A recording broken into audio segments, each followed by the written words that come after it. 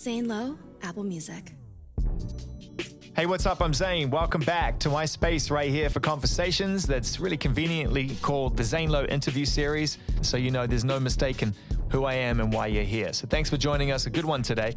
There are really important conversations being had right now. There are simultaneous movements rooting out the old malignant attitudes and beliefs of the past that have held the world back, and the fight continues, and you can see progress being made. But it's rare that you get a chance to talk to somebody who has been at the forefront of not just one fight, but multiple. Billy Porter is a remarkable human being. His journey is something that will one day show up in book form, and he announces that in this conversation right here. But before we get to read about it, he gives us a preview right here in this conversation. No holds barred, incredibly honest, transparent, and at times emotional reflection on the challenges that he has faced, not just as an artist, as a performer, but also as a human being, to establish himself, his voice, and what he believes in at the cost of time, emotional stability, and security to get to a point now in his career where he can truly be Billy Porter, look at himself in the mirror and say, I did it my way, and now my success really means something. If you want to know how he got there and you want to be inspired in the process, then dedicate yourself to this conversation right here.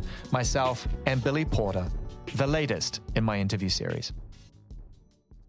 Billy Porter, it's not the first time that we have connected and spoken. I will never forget the first meeting we ever had. It was one of the most singularly inspiring meetings. I thought that I had landed on something so precious and unique, and then the next day the rest of the world caught up and you went fucking ape shit.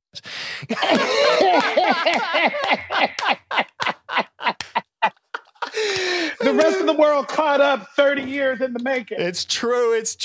But what an amazing journey. And how can you begrudge when it lands, when the process that you've been able to go through in order to get there has been, from what I can tell, such an incredible journey of learning and self-discovery as well. Yeah. It all happens at the right time, doesn't it?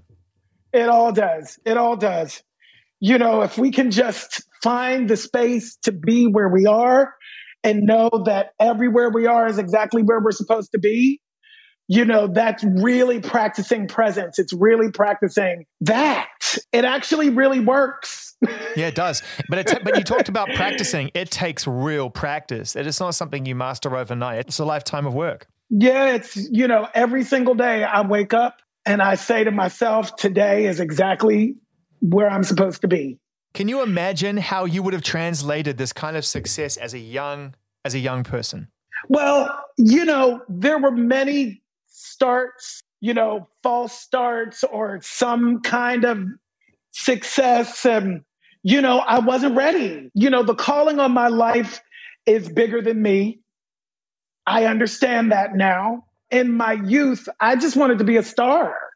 You know, that was all that you understood. There was no other version of it. Like, it was the 70s and 80s and early 90s. Like, it was like, there was no social media. There was no, like... You actually had space and privacy to really explore narcissism.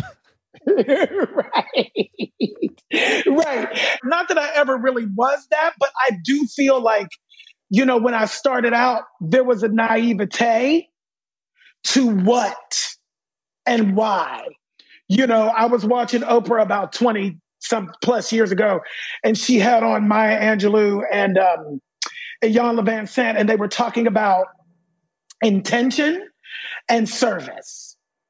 You know, and they said, when your intention is service, when you switch your intention of your life to service, everything else will work itself out. And I thought to myself, how can I be of service in an industry and a world that is inherently narcissistic? Like, what does that look like for me? Yeah. Really, seriously. And it hit me like a ton of bricks. It was like all the very thing that everybody is telling you is your liability, which at the time it was, which is my queerness, which is my gayness, you know, that leaning into that is the service of my life. That's what I know to be true. And I am living and reaping the benefits of having chosen service all those decades ago. Yeah, you know, a really healthy sense of self-awareness in order to create a greater awareness. Yes. You know, yes. The idea of sharing your true identity in order to inspire others to discover theirs, that is There's something powerful to that. And I think you've seen such change. There's a lot more to achieve across multiple parts of the world that need to root out this continued malignancy in order to create, a much brighter future across the board, so that these challenges are the micro and the macro is the goodness. But I feel like this summer is another very, very important transition in that direction. And a lot of these conversations are actually coming together into one loud voice. There's a lot of collaboration amongst communities and the culture, from Black Lives Matter through to the LGBTQ community, which we saw here in Los Angeles march together. And that must be really amazing for you to see, having spent your life dedicating to being in service, to see it start to resonate. Yes. And to be a Black man first, and to have grown up in a world where racism and white supremacy reigns supreme. So I'm living with that every time I walk out my door.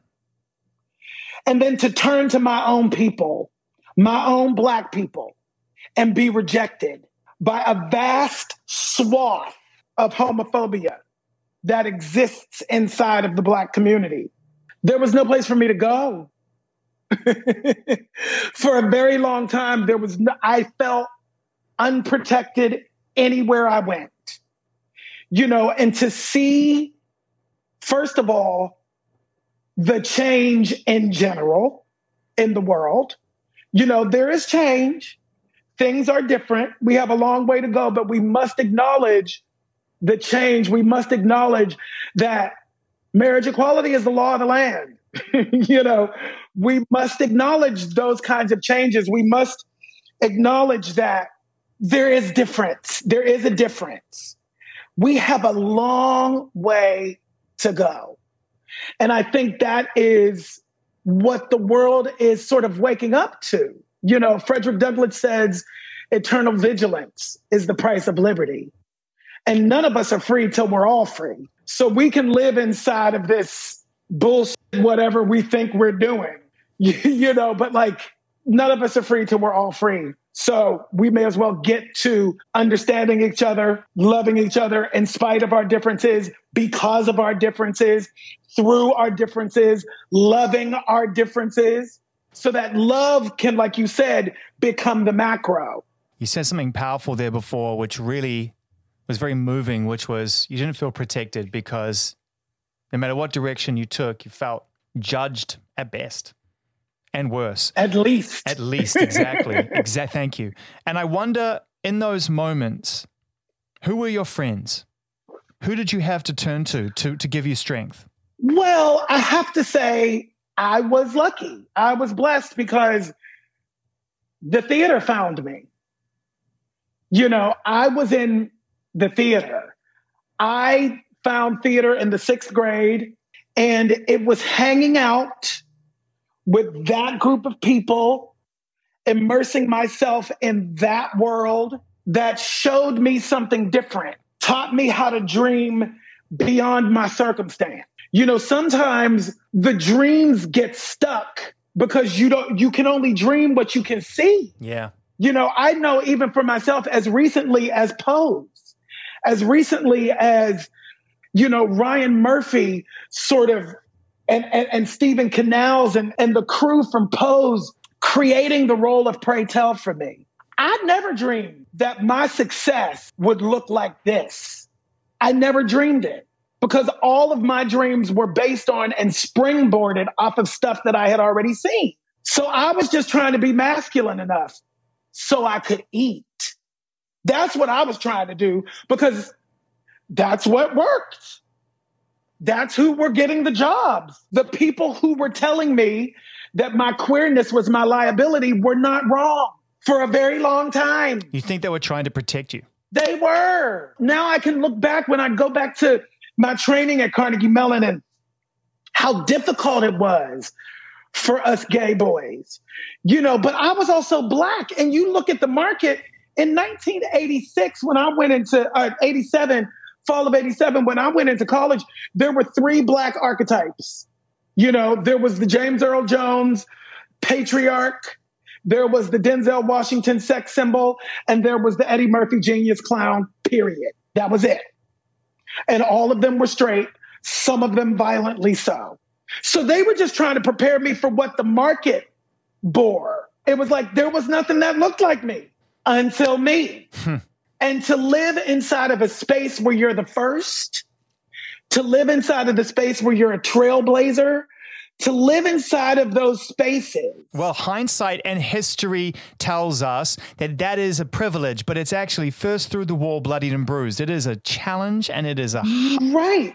And it's not lost on me that I am a part of the generation of change, part of the generation that kicked the door down. And I am now able to walk through those doors I kicked down, able to walk down those trails that I was a part of blazing. That doesn't always happen. No. As a matter of fact, it's very rare that happens. It takes a lot more time. Yeah.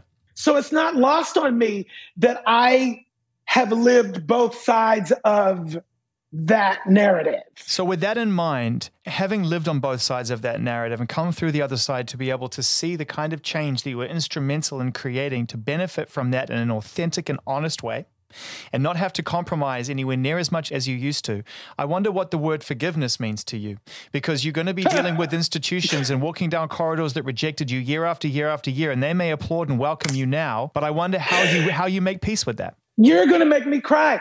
Forgiveness is for the forgiver. Forgiveness is for me. It's not for them. I forgive so that I can be at peace.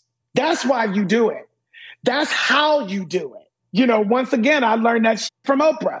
It's for me. Well, of course I'm going to forgive you. Of course I'm going to forgive you. And I'm going to walk into these spaces and these places that rejected me in the past, that dismissed me in the past, that silenced me in the past. And now they have to have me because there's a demand for me. Well, can I amend that a little bit? Just being like yes. A fan from a distance and just breathe a little bit of positivity into that statement, which is a powerful one. Yes. They want to have you now. They had to have you before. Yes. Now they want to have you. Yes. Because speaking to the world changing, it's changed. You know, I go back to Carnegie Mellon and now there are gay students who have I'm the archetype. I got added.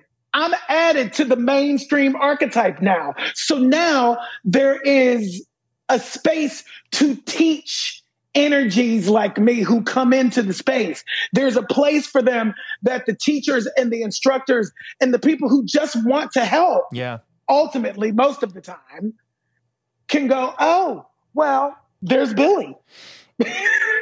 Like, it's amazing. But in amongst the amazing experiences that you have where you recognize things fundamentally change before your eyes and recognizing your place in that, walking away with Primetime Emmy Awards and breaking boundaries, you know, being on the cover of Essence magazine, breaking boundaries, all of these successes that you can uniquely say that you have been the first through the door to achieve. Do you also sometimes feel, even just deep down in your subconscious, a melancholy that it's taken this long to get there, and in amongst your own personal achievements that you know there's still a long way to go for others to be able to follow in your footsteps? Yeah, it would be disingenuous to say that I don't have a melancholy ever, because I do, and I choose joy. I choose to be in the moment that I'm in and try to use whatever energy I have to continue to move forward. How can I, now that I'm in this space that I'm in, continue to move the conversation forward? That is the calling. That is the ministry. That's the reason why I'm the one.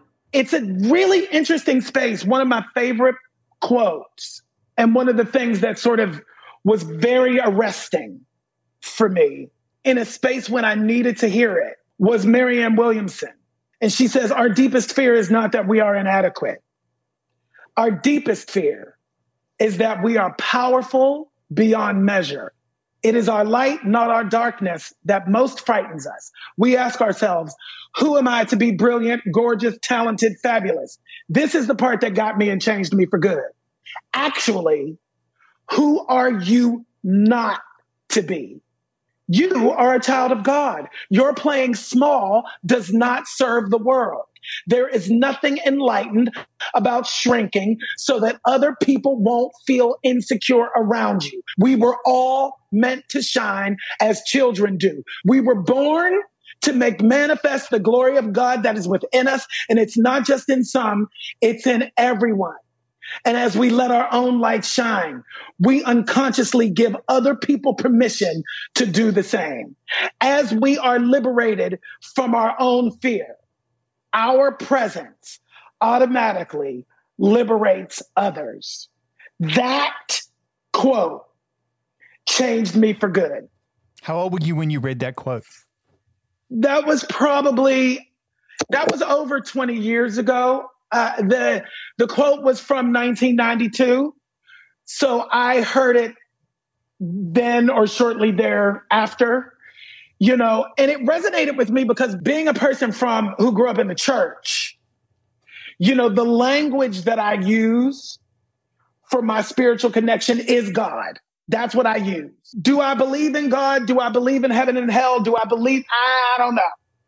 Like religion and spirituality are two different things for me. Right. So you have a spiritual connection. What you don't necessarily connect to in the physical presence or the imagery or the community or the environment within which you rejoice, you're able to identify the desire to connect to something spiritually greater than yourself. Yes.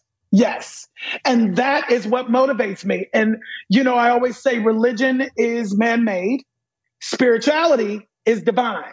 So this was that moment where I started moving away from man-made organized religion and into my own spiritual space. What does that look like for me? And that quote was one of the things that kind of just cracked open a different language for me, a different way of existing in the world and breathing in the world, allowing myself to understand and own all of the things that I am. I grew up with, you can't be, too boastful. You can't be prideful because God will take your gifts away. So where you are a leader, where you're a spiritual leader, you have to understand that that's what you are so you can show up properly. It's not hubris. It's not. It's the understanding. It's not playing small so other people feel comfortable around you. It's not that. It's actually living in the fullness of all that you are. Maintaining that sense of self-worth with the quote in place, there for you to read and draw upon as inspiration as and when you need it, and a much more clear identity as to what your spirituality is speaking and saying to you without being told what to think, are two very important tools in order to keep one's sense of self-worth intact. But yes, we cannot gloss over the decades that you've spent hearing the word no and much, much worse, and how bad it got for you trying to just let your inner light shine, but being treated, certainly within the industry, as somebody who's not welcome and don't even bother showing up because there's too many boxes that we're not willing to check at this point in the 80s and the 90s and so forth. And I wonder how bad it got, and how you dealt with those challenges at their most significant, at the lowest points of your journey. I suffered great depression, great anxiety. In 2000, my anxiety was so bad I lost my voice to acid reflux for 3 years. I understood inside of it, my record deal back in the 90s when I was trying to be an R&B artist. And, I was simply dismissed. Before I even began, I was dismissed. When I look back at that trauma, I know so many people that didn't make it to the other side of that. Some gay, some not, whatever it was, whatever it is, however we define our worth, right? With each test, I was laying more and more foundation, solid, concrete. We used to sing a song in church, "My hope is built on nothing less but Jesus' love and righteousness. Nothing born on sinking sand can survive. I, in this space in my life, am standing on solid ground, my own, the ground that I built with all of the challenges because of those challenges. That was the concrete. That was the mixture that I mixed up. And don't get me wrong, it was not easy. It was not easy at all. There were so many nights where I cried myself to sleep. There were so many days when I couldn't get up out of bed in the morning. So many, years and years and years of it. But I always knew that at the end of the day, if I could find a way to just continue to show up, just show up. And, I attribute that to my mom. My mom is disabled, and she has a disability that is medical malpractice, and it's been degenerative for her whole life. And I've watched her mobility slowly deteriorate and leave her. For my entire life, she now lives at the Actors Fund Nursing Home in Englewood, New Jersey, because she has no mobility and can't do anything for herself, right? She has to depend on somebody else to do everything for her. When we checked her in 4 years ago, the fight that we had with that staff was that they were not getting her out of bed early enough in the morning. Do not leave me in this bed past 8 a.m. I am not dead yet. I get that from my mom. When you watch someone who doesn't have the things that I have all the activities of my limbs. I breathe good. I can speak well. I have everything to just simply show up for my life. That's all I have to do is show up every day. When my mother can do it, this woman whose quality of life was never, when I look at it, I go, I don't know if I would make it. I don't know if I could do that like she did, like she has, the example that she has set for her children and the world at large. It's astonishing to me. And I always think about my mother. I'm always like, look, if she could show up, I could at least get out of bed. I can at least get out of bed and put one foot in front of the other.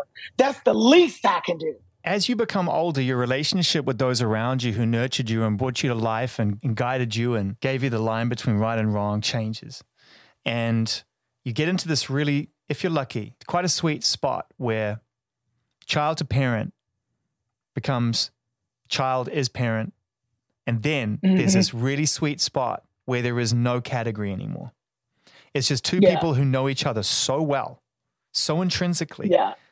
The baggage falls away just for a brief minute, maybe if you're lucky. And you get to that really safe space where you can truly communicate. Have you gotten to that place with the people who know you best, like with your mother and such? Well, I'm really there with my sister. I'm getting really close with my mother. I've had a lot of trauma in my life. A lot of trauma early on that had effects on me as an adult that I am literally just now in quarantine, teasing apart and investigating and getting to the root of so that I can move to that next layer of healing. I'm in the middle of that right now. How are you doing that work? Because quarantine is an isolating environment that allows us to sit with our thoughts, and that can go one of many ways.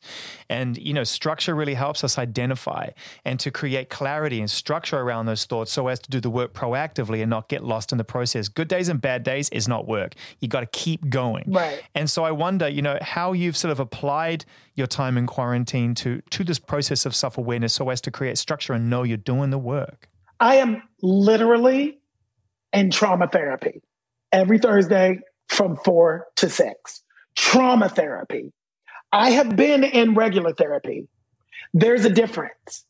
I did not know. The therapy community has come up with some really brilliant, amazing tools to help folks with PTSD, to help folks with trauma, and as a person who is, I'm task oriented, like if you give me a task to get to a goal, I'm really good with that.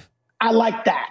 I like school. I like education. And so in this quarantine, it's been really amazing to be quarantined with my husband, to be going through my trauma therapy, to be working on my relationship with him, as a person who, my childhood trauma was sexual abuse at the hands of my stepfather from the age of 7 to 12.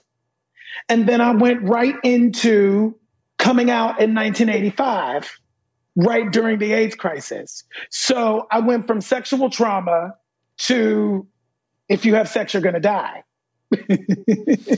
for years. So there was no space for me to understand and learn intimacy and connection and love, like real love. What does that look like? I really am learning in this moment right now what that looks like and how to receive it. What I was going to ask was whether or not you see a correlation between not truly understanding what affection, genuine affection feels like and the safety that comes from that and the desire to perform and receive some kind of validation from people you don't know. I mean, I do make that connection. It's interesting for me, though, because the arts found me, right? I was never in it for the validation. I was in it because it saved my life. I could sing, and it saved my life. I could sing. When I opened up my mouth at the 4th grade talent show and sang for the first time in front of people outside of my church, the bullying stopped. Like, for real. So my voice became my weapon. My voice became my way out. My voice became my savior. I wasn't singing for validation. That comes with it. That comes with it. In show business, that comes with it. There is validation that comes from but that wasn't my perspective. My perspective was, this thing that I have is going to get me out. It's going to get me out of my circumstance. It taught me to dream beyond my circumstance. It created a space for me and cracked open a world that I never would have known had I not had that gift.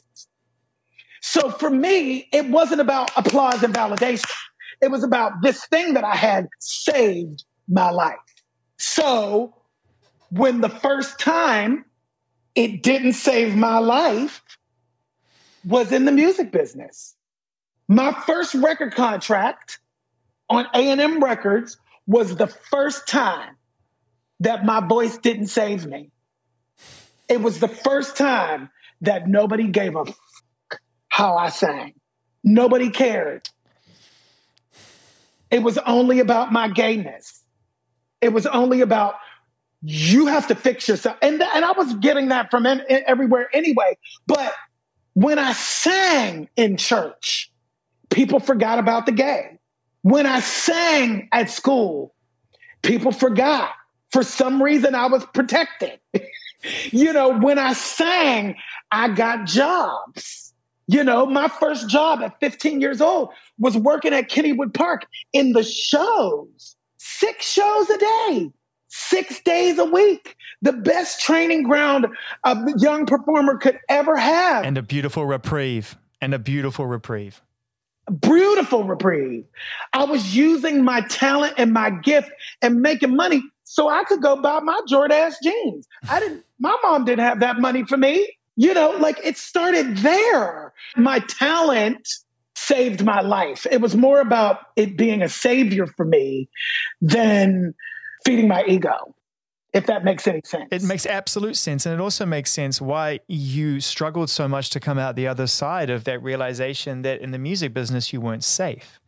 Because yes. What do I do now? Where do I go now? How do I find security and safety in a place that I can be myself and sing and do what the gift that God gave me and not be told I can't show up because I don't fit some archetype? And Right. it was theater. It was the stage. It's something about you and in the moment, Billy, that I think seems to cut away from the analysis of others and the ability that people have to judge for better or for worse.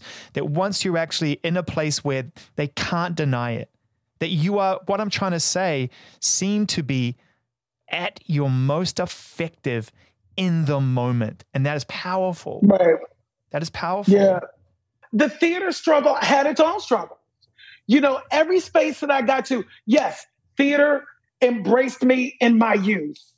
Theater was the space where I was able to see a different kind of world that I could exist in and live in. But once I became a professional, theater became the same as everything else. I will speak to, you know, my first sort of breakout with Grease. You know, I became the magical fairy Negro clown. There was a space for me. I created a space for me, but it wasn't a space I wanted. Ultimately, I realized, oh, I'm just a clown and I'm pigeonholed in this one area. And I actually have more than that. And I actually have more to say. And when I stood up for myself and demanded to be seen as a human being inside of the theater, the work dried up for a decade. So I didn't work all of my 2000s in the theater in New York City. I didn't work from the time I finished playing John in Miss Saigon in 1999 to 2010, the off-Broadway revival of Angels in America. I did not work in New York. And that was because I made the decision for myself that I was no longer interested in being a clown. And if that was all there was, I was done. And that was challenging because the universe tested me on that. God tested me on that. It was like, are you really done? I remember in 2002, I got nervous. They were doing the revival of Little Shop of Horrors. I was breaking up with a boyfriend at the time in Los Angeles. I was moving back to New York. Oh, I can be in Little Shop of Horrors. I'll make some money. I get the job. We go out of town. I'm fired from the job before it comes to New York. And I'm like, okay, Lord, I hear you. I hear you. If you really want to move to the other place, you have to move to the other space for real and let that other shit go. You have to jump off the ledge and let the other stuff go. Why were you fired from Little Shop of Horrors? My manager will say that I was not fired. So let me just say that. Like all great managers. Perspective is everything. You know, but for me, I had to land on fired because fired has an urgency to it. Fired has an emotional urgency for me to understand that there was a reason why, outside of just that, they went a different direction. It was 25 years after the original or 20 years after the original, and they had a puppet that was designed exactly the same way the very first one was designed. So by the time they got to the big puppet, it was just a shell that did this. There's no articulation in the lips. So if you listen to the original version, it's a big, low, booming voice because that's the only thing that matches something doing that with no articulation in the lips. It could be Levi Stubbs in the movie because the puppet had articulation in the lips. So he could be high and he could talk fast and he could do anything. My voice was not matching the puppet and the puppet was $1 million. So I had to go. But you chose to frame it as a firing because it self-motivated you to remember the lesson you'd begun in the first place. Correct. I can't let myself off the hook. Wow, that's a powerful statement. I went in for this job because I was scared. I went in for this job because here I am 2 years in, no jobs, no work, no money, nobody's hiring me, nothing. I panicked. And I went for something that I knew was just a placeholder and a space holder. And it was time for me to stop wasting space. It was time for me to be in a position of forward motion and moving towards the person that you see before you right now. 2010, taking control of your own destiny. And the show that I came back to New York City with was the show that launched this whole movement inside of me, which was Angels in America. Tony Kushner's Angels in America. I was doing Grease around the corner. Somebody told me about this show. I went to see it. It was the first time that I saw a Black gay man reflected back at me who was not a clown, who was not the butt of the joke, who was not vilified, but the moral, spiritual compass, grounding of this piece was this Black gay man, this Black gay nurse. I had never seen anything like it. And I thought, that is who I am. And no one will ever see me like that if I keep prancing around like a little Richard automaton on crack around the corner. What's fascinating about it being that production at that moment in time as well, and this is me doing quick math on the timeline, but making a connection to the moment when you came out in the mid-'80s at a time when, as you say, you know, the AIDS had exploded. And one of the key characters in that play, Roy Cohn, very complicated, very divisive human being. You know, there's something to be traced back Donald Trump's mentor. Correct. Traced back to when widely regarded as a bad dude. You know, tracing back to when you came out and that character's role in a lot of this misinformation and fighting against equality, even though he was widely regarded to be a reluctant part of the community. And the whole thing is so complicated. Right. So it must have been fascinating for you to step into that role, recognizing you'd been on your own journey, but it's sort of the play starts when you kind of started in some respects. It does. And it's interesting because in the break, I ended up it was the best thing that ever happened to me and the most difficult, right? It was like, I lost my voice for 3 years. And the reason why that happened, and I know the reason why that happened spiritually, was because I did not have the courage to do it on my own. It had to go away so that it wasn't an option. The voice wasn't an option. When it was an option, I went and did Little Shop of Horrors. So it had to not be an option. The universe works in mysterious ways. God works in mysterious ways. So when it was taken away from me completely, and I couldn't rely on my weapon, my savior, the only thing I've ever known. Saved your life. I am saying I'm more than my voice. I am declaring to the world I'm more than my voice, but then leaning on my voice. So leave the voice. What do you want to say? I went to the graduate school in the screenwriting program at UCLA. I started directing. I started creating. I started finding other ways to be creative. And it was like, oh, right, I don't have to wait for somebody else to validate me. This goes back to the validation part that you spoke about earlier. And when I speak of validation, I mean, give me a job so I can eat. I'm no longer reliant on you in order to keep me alive. I will take control of that decision myself. I will just take control of that decision myself. I may not always, it's like I had to file for bankruptcy. I slept on sofas. I went back and forth to Pittsburgh in my car, in my little blue Bug that Rosie O'Donnell gave me. It was not fun or easy or it sucked. A lot of the time it sucked. But simultaneously, I was growing as an artist in ways that I have no words for, And so then you fast forward to 2010 and Angels in America is coming back. A revival of Angels in America is coming back and can't get an audition. They're seeing people for 6 months, can't get an audition. Nobody will see me because they still have that idea of me. Something inside of me knew it was going to be all right. We're getting into real stories here. So I was going to Equinox Gym. I had done a residency under George C. Wolfe at the Public Theater while he was working on a musical called Carolina Change, which Tony Kushner was the music writer and lyricist for, with Janine Tesori. So I was in the room while they were doing that, observing, learning how to direct, doing all of that stuff. So Tony knew me. He had his idea of who I was, but, the play was announced. I saw him at a dinner and I said, I would come out, because I had decided I was retired. I said, I'll come out of semi-retirement to be in the revival of this play. This was October of 2009.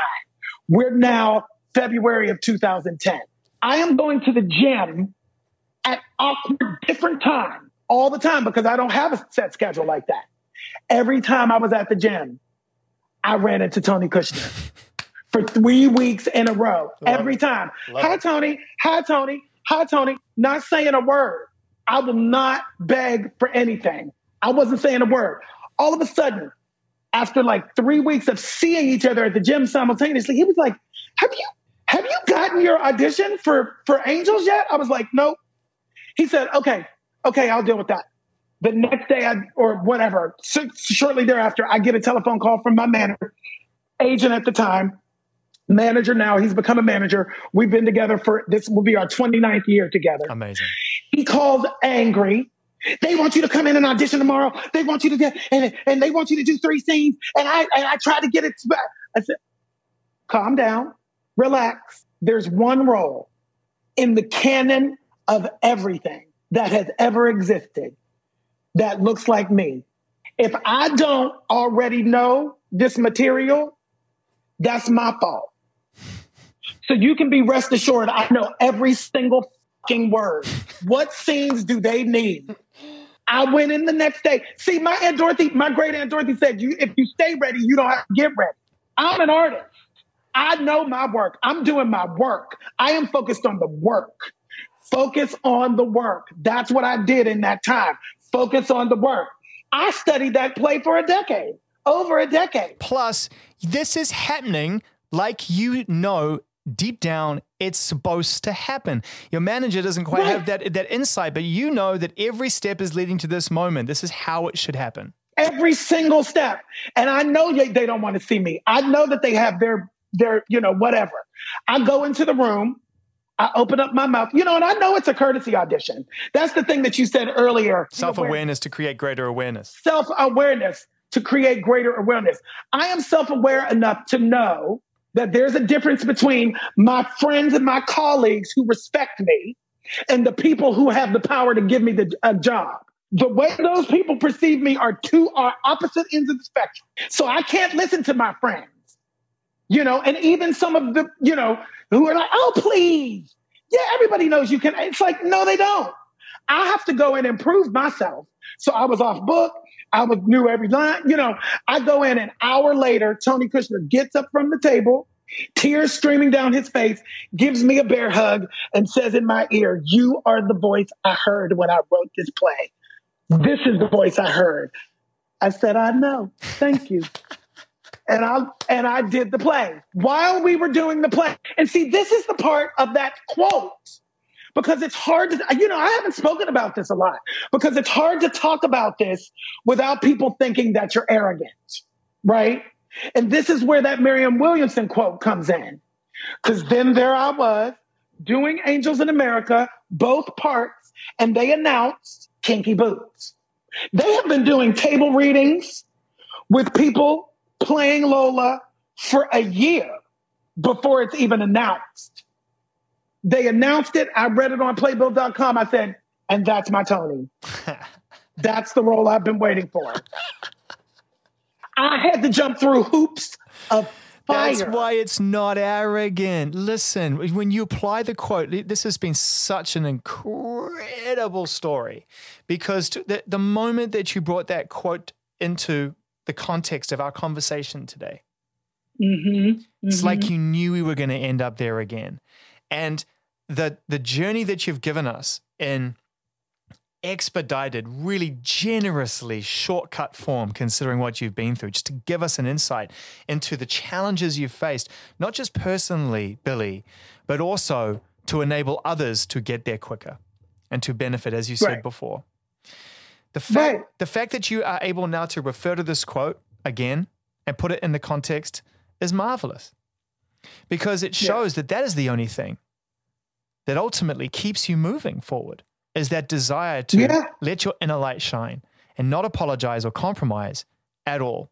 And that is an inspiring quote and an inspiring example of how it should be applied. That has been my life. That's what it is. And it's like, and even inside of, and there's been heartache in every success. Why? There's been a piece of heartache. Why? Just, kinky boots. It's like anybody in the business thought that they just offered that job to me. I was not the one. There were people behind the table that didn't want me. People get selective amnesia about that. But I know who didn't want me. It was not a slam dunk. It was not offered to me. Coming out of that, going into trying to be in film and television and continuing to be dismissed. It's like the journey is for a lot of actors, especially musical theater actors, you get the gig, you create the role, you win the Tony for the role, and then film and television comes calling. Film and television didn't come calling or knocking. They were just as dismissive as they had always been with the Tony Award. Yeah, that's what he does. That's not real talent. That's not craft. It's like what they do with Black people and Black singers. Oh, that's how they all sing. That's not special. But when, Ariana Grande sings that way, then that's special. When the white girls sing that way, that's special. But Black girls singing like that is a dime a dozen. It was the same energy that I received with playing a drag queen. It was like, well, yeah. I mean, of course he's going to play a drag queen. Of course he's going to win a Tony for playing a drag queen. But that's not, it was dismissive. I know it was dismissive. It didn't look like it was dismissive on the outside, but it was. And I was getting the same kind of and the same kind of comments from the film and television. Oh, too flamboyant. But you asked for flamboyant. That's what it says in the description. Y'all don't call me in for nothing unless it is flamboyant. And then you tell me I'm too flamboyant. I wanted to kill people. I literally wanted to kill people. The day before I got the call to audition for Pose, I had a meltdown with my sister and I said, I'm done. I can't. I have so many other things that I love doing. I'm writing, I'm directing, I was directing the play. I can do that. I can't put myself through this anymore. I can't put myself through. Wow. To pull up at that moment, to realize after everything you've been through, to just at that last minute feel like there's a straw here and it's going to break my back, must have just been, what did your sister say?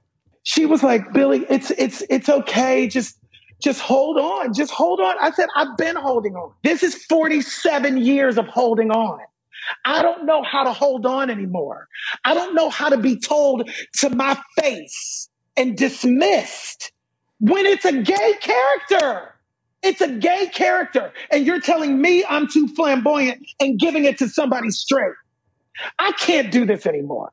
It's like I just can't. I have to protect myself now because I actually have now proven myself. I was in Angels in America. What do you mean you still think I can't act? What are you talking about? Why am I still having this fight? Still, I came back to New York City with Angels in America. It's not a mistake. What are y'all talking about? Literally, I was like, because the fight continues. That's the thing. The fight continues. And the next day, I got a call to audition for Pose. The next day, I was like, you have got to be kidding me, Lord. Universe, whatever you want to call it, you've got to be kidding. Well, there's a sense of humor that flows through this, but only because you've been able to move through these challenges and move through this life and this gift that you have with these gifts that you have and understand that humor is an important part of it. Because otherwise, what else you got? What else do you have? I mean, what else do you have? Listen. What else do you have? God does, whatever you call it, have a sense of humor. It's like, wow, okay. Billy, when I set out to have this conversation with you, as soon as we began to talk, I knew that there was an opportunity for us here to get an incredible story. And it really has been a remarkable journey and there's so much more to achieve. And I suppose my last question, to try and get one more thought from you is, with so much work to be done, but having paved the way and been a catalyst for change, first through the wall, bloodied and bruised, and now in a situation not only to benefit from hard-earned success that you can manifest and control to some degree yourself, but also to continue to inspire. What are your hopes for the immediate future, and how can we all do better as people?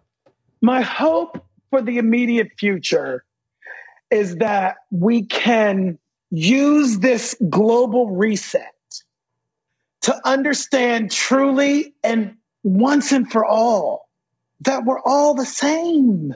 We're all human beings. It's simply about honoring each other's humanity, loving each other because of our differences. It's like, that's all we have to do. It's not difficult to me. It doesn't feel like it's that difficult. And I feel like, I think it's Gandhi that says, be the change. We have to be the change. We have to continue as individuals in the micro to be the change so that can have the ripple effect in the macro. That's all we can do. That's the only thing we have control over. Because otherwise, I would lose my mind if I continued to think I had control over other people or other things or how other folks behave. We don't. All we have control over is us. Continue to look inward. Continue to be the best human being that you can be, that one can be as an individual. And that will have a ripple effect that is epic. I'm living that right now. I'm living proof of that right now. I never would have imagined, never, ever, ever would have imagined that it would look like this. That's what I mean. Like, I spent a lot of time trying to get butch enough. The vision I had for myself was that it looked like Denzel Washington or Will Smith. That's the only vision I knew. Now it looks like Billy Porter. Like, that is incredible to me. That blows my mind. That's the part. I have learned to dream the impossible. That's the last thing I'll leave you with. Remember to dream the impossible. That was really amazing. I loved every second of that. And me too. I really appreciate your honesty, and I appreciate the bravery and the stories, and I love your story. And I know that it's been it's been really tough. Wow, the people you're inspiring now. So, Billy, thank you for taking the time to speak. Thank you. Thank you. And you'll be able to read it in my memoir. I'm writing it right now. Lots of love, Billy Porter. I'll see you soon. Bye-bye. Thank you for listening to that. I really appreciate it. And I know Billy will as well, because there's so much you can take away from that. So many sad and tragic, but also uplifting and inspiring stories, sometimes right next to each other, which really is life, I think, for everybody. Billy Porter leaving nothing inside, but also not giving it all away. That's going to come when he finally finishes his book, and that's going to be an incredible read. In the meantime, look out for everything Billy Porter related. You know where to find him. You can't miss him. His energy is unmistakable, and his work, nothing short of brilliant. Thanks for listening to this. Subscribe if you want to hear more. We'll be back very soon with another essential conversation on the Zane Lowe interview series. Appreciate it. Take care.